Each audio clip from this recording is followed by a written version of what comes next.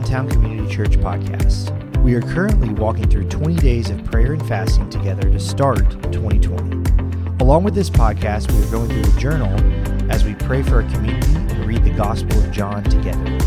You can grab a booklet on Sunday or find a digital copy at downtowncommunitychurch.com or on the DCC Tally app. We hope you enjoyed today's devotional.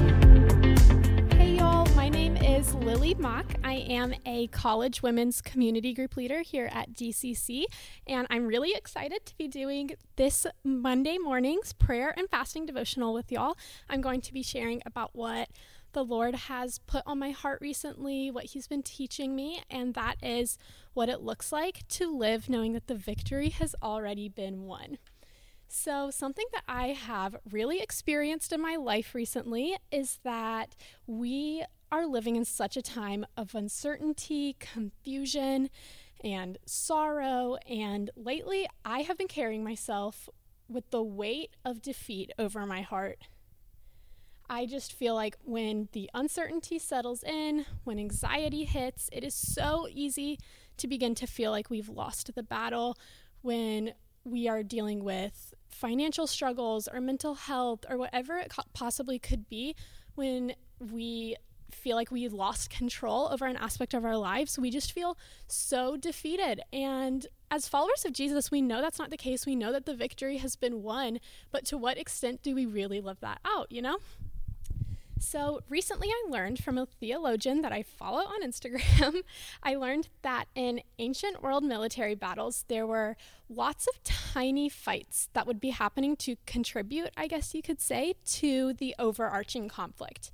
Now, when I think of ancient battles, I would just picture tons of men on the battlefield hashing it out, trying to determine the victor in the conflict. But what really is happening is there were lots of tiny battles happening all over the land. There was one north, one south, east, west, all over the place. And in reality, the victory would have taken place in a specific fight or battle. So the other battles would have continued on until the news of the victory had reached them, and the victorious battle would have sent out messengers to tell the other little battles, you guys can stop fighting, a winner has been established, it's over. But until then, they just continued fighting on. And so as followers of Jesus, we know that through the resurrection, the ultimate battle has been won, and Jesus has claimed victory over his people. John 16:33 is one of my favorite verses in the whole Bible. It says, "In me you may have peace. In this world you will have tribulation, but take heart, I have overcome the world."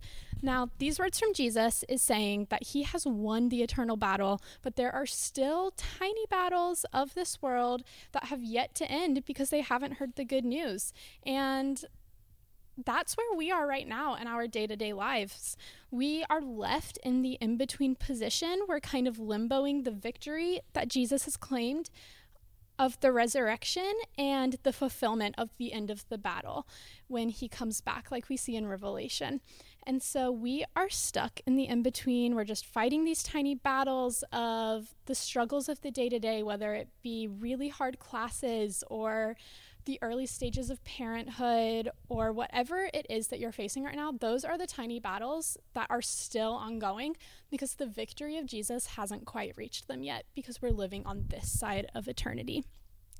So what I feel like I've really taken away the most from this lesson that I've had to learn over the last few months is that even though the victory has been won, and as followers of Jesus, we know that we can reign triumphant in the cross, we still have to put our best foot forward and fight alongside Jesus through the tiny battles of this day and age. And I'm just feeling really encouraged these days by Deuteronomy chapter 20, verses 3 and 4. I'm going to read them to you. It says, "Hear, O Israel, today you are drawing near for battle against your enemies. Let not your heart faint. Do not fear or panic or be in dread of them.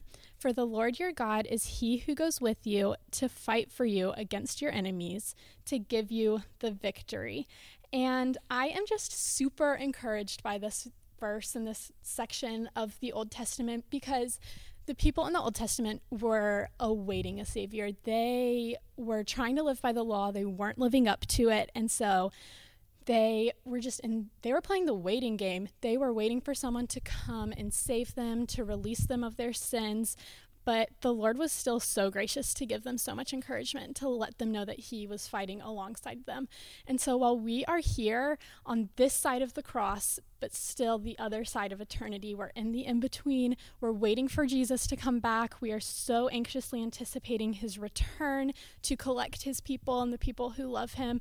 But we can hold fast, we can take heart, be confident in the gift that the Lord has given us in community with him. When we are close to him, he goes into the battles with us. He's fighting with us against our enemies, and he's giving us the victory. We know that because of Jesus, we can claim the cross as our own. We can claim it as our place of refuge. It's our safe haven. Jesus has given us so much victory. He's given us so much to rejoice in because of what he did for us on the cross and through his resurrection.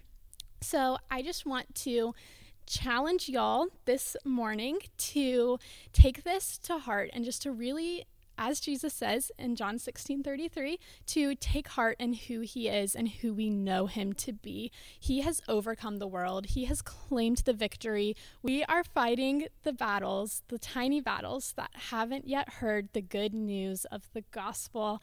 And until that day comes that every battle has heard the good news, we have to keep on fighting and keep pressing into who the Lord says he is, who his constant character shows to be in Scripture. But I just want to encourage you guys to stand close to Jesus, fight the battles with him, let him go before you, go behind you, be next to you. He's holding your hand, he's holding you. Everything's going to work out for the good of those who love him. Romans 8:28. It is going to be awesome. Eternity's going to be the best, but the battles will be worth it. Thank you guys for spending this time with me today. I hope you got something out of it. I hope you feel encouraged.